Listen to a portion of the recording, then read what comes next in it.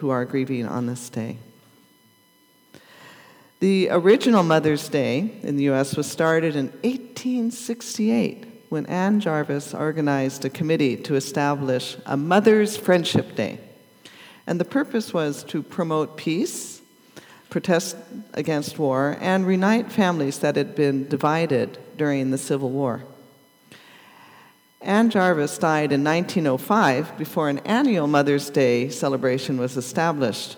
But her daughter, who was named Anna Jarvis, almost the same name, continued her mother's efforts and honored her mother's activism by creating a National Mother's Day.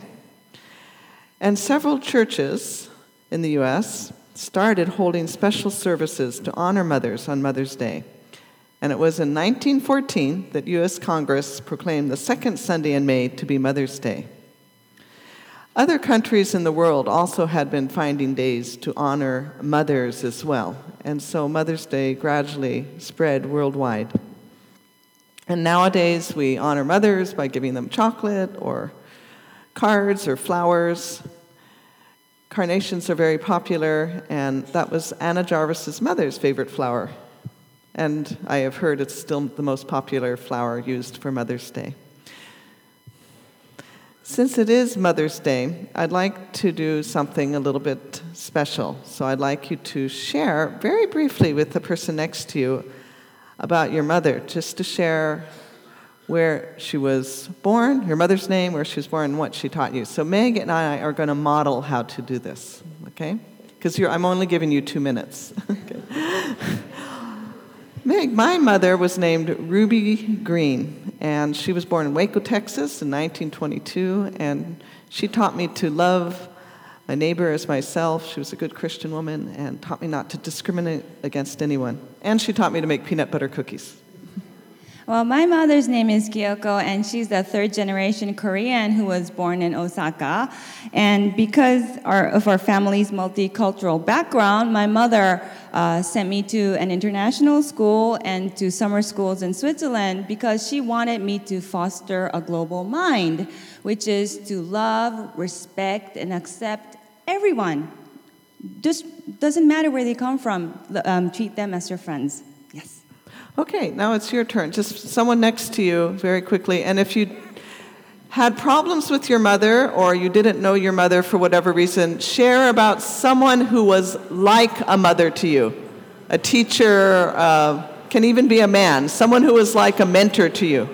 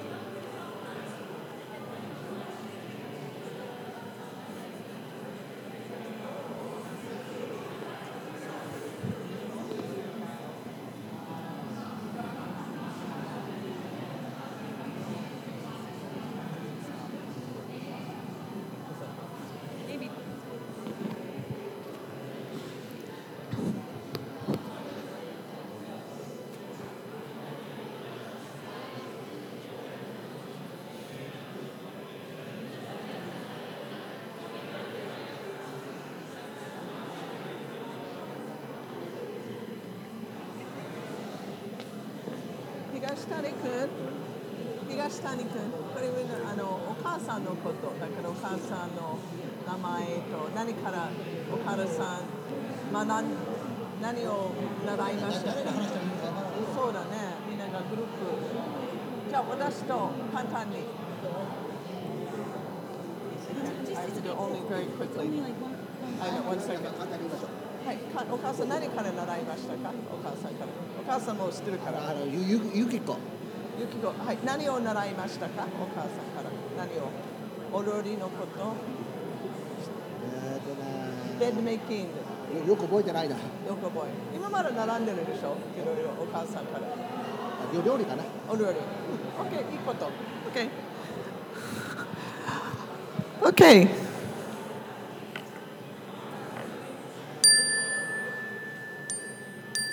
All right, that's your cue to stop. Sorry about that. But if you haven't finished and you still are talking to your partner after the postlude, quickly go out of church because it's EKK Sunday and the German-speaking congregation will be coming in. But during coffee time, continue your sharing with your partner or find a new partner and talk to that person as well.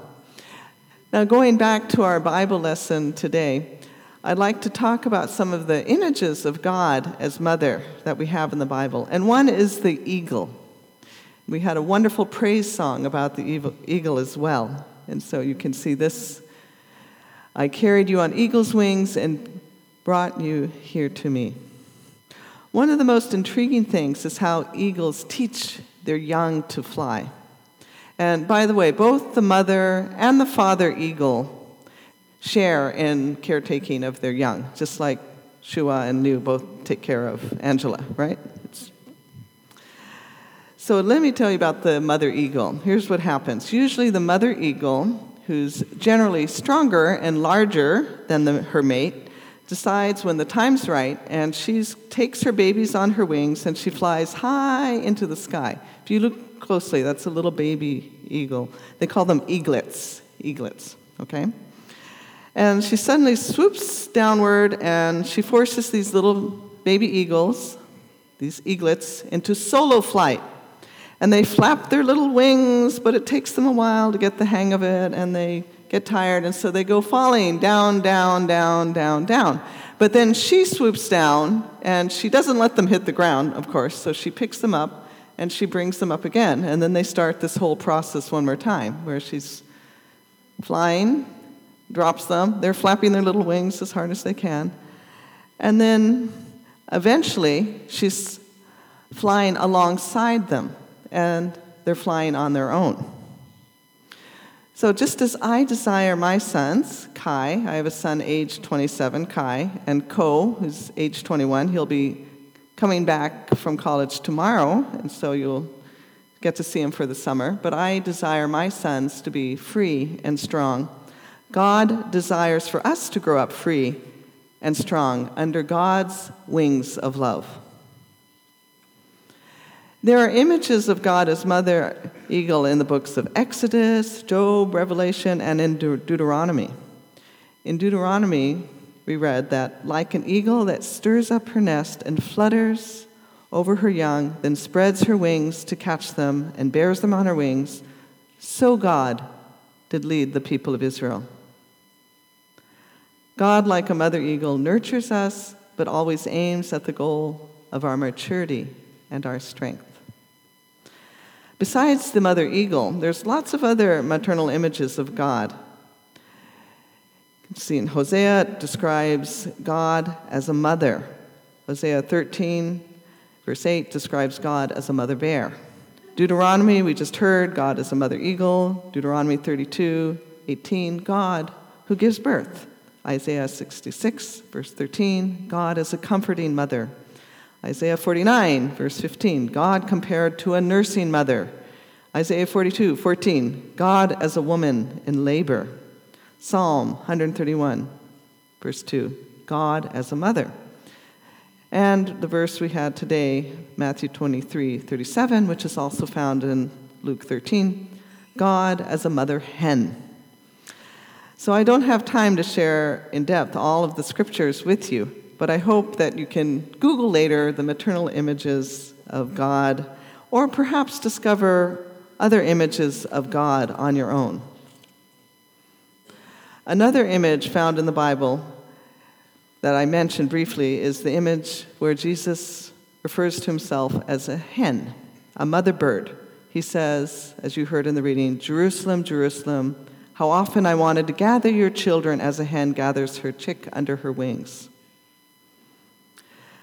You can see in this slide a picture of a hen and her chicks.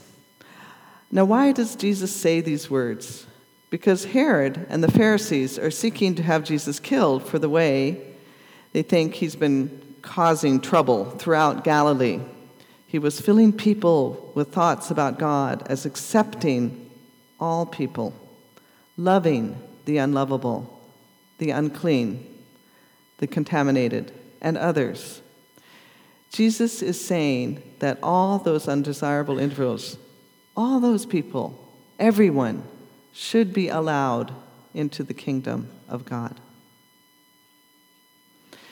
Jesus calls himself a mother hen who protects us.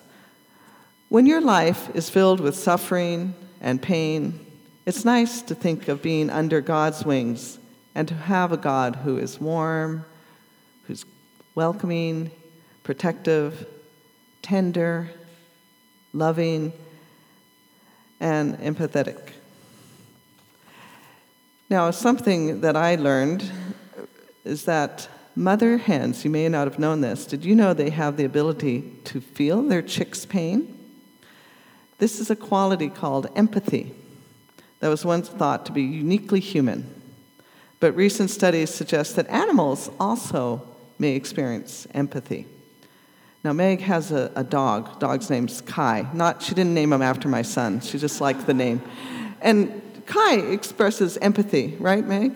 Yes. And those of you with dogs and cats, Taiko has birds, you might have felt this too. They can somehow empathize.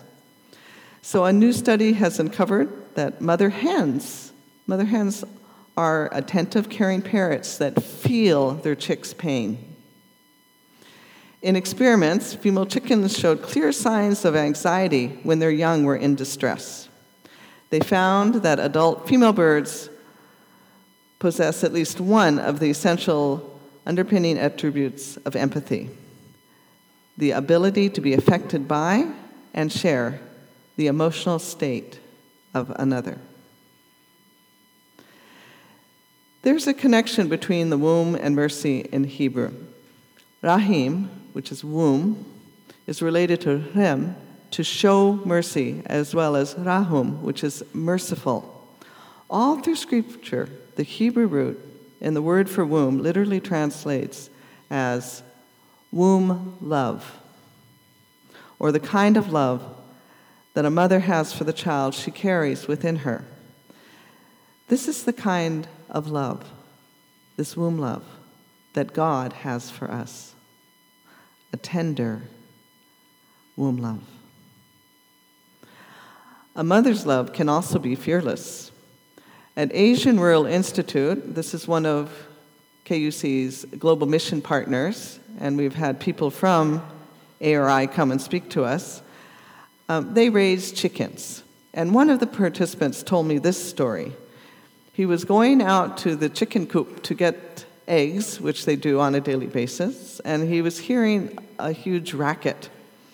And he saw lots of dust and feathers flurrying around, and lots of screeching and squawking. So as he went in, he wasn't sure what to expect, but he saw one of the old gray hens come out, and she had a snake in her mouth. So like that hen, Jesus was not afraid of snakes, vipers, Pharisees, or even that fox, King Herod. And like that hen, Jesus protects us. Let me share another story. A forest fire burnt down a farmhouse in Western Canada, and as the embers cooled, the devastated farmer was walking over the ruins and noticed a burned lump on the ground. He prodded it with his stick and saw that it was a hen burned to death. The farmer turned the hen over, and to his surprise, 3 little chicks came chirping out, baby chicks. So the hen had died in the flames, even as it saved the lives of her helpless chicks. Jesus compared himself to a hen eager for the safety of her brood in Matthew 23, verse 37. And Jesus also laid down his life for us so that we, all of us, we could be saved. This picture shows a hen and chicks in a mosaic at a church in Jerusalem, and it's depicting the Matthew 23:37, and the same verse is found in Luke 13:34. It reminds us of a God who cares for and welcomes all her children under her wings, no matter how they behave, or how they look, or what annoying and inappropriate things they do. The God who opens God's heart of healing. The God who feels what I feel, who validates me as a mother, who assures me that when I have made mistakes, when I have wandered from the right path, and when I've been overwhelmed, that these holy wings will still spread over me, protecting me, sheltering me, and keeping me safe. With that image in mind, let us now pray. Thank you, dear God, for your nurturing love. Help us, Lord, to fly. Help us to remember that God's Holy Spirit is the wind beneath our wings, helping us to fly. Amen.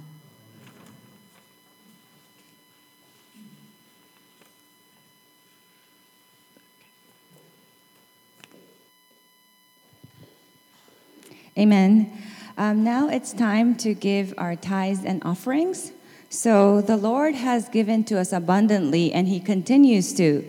So today, through our tithes and offerings, let's give back a portion of His abundant blessings. And while we do that, Liu and the worship team, actually it's Liu and Shirley today, but they will be singing for us.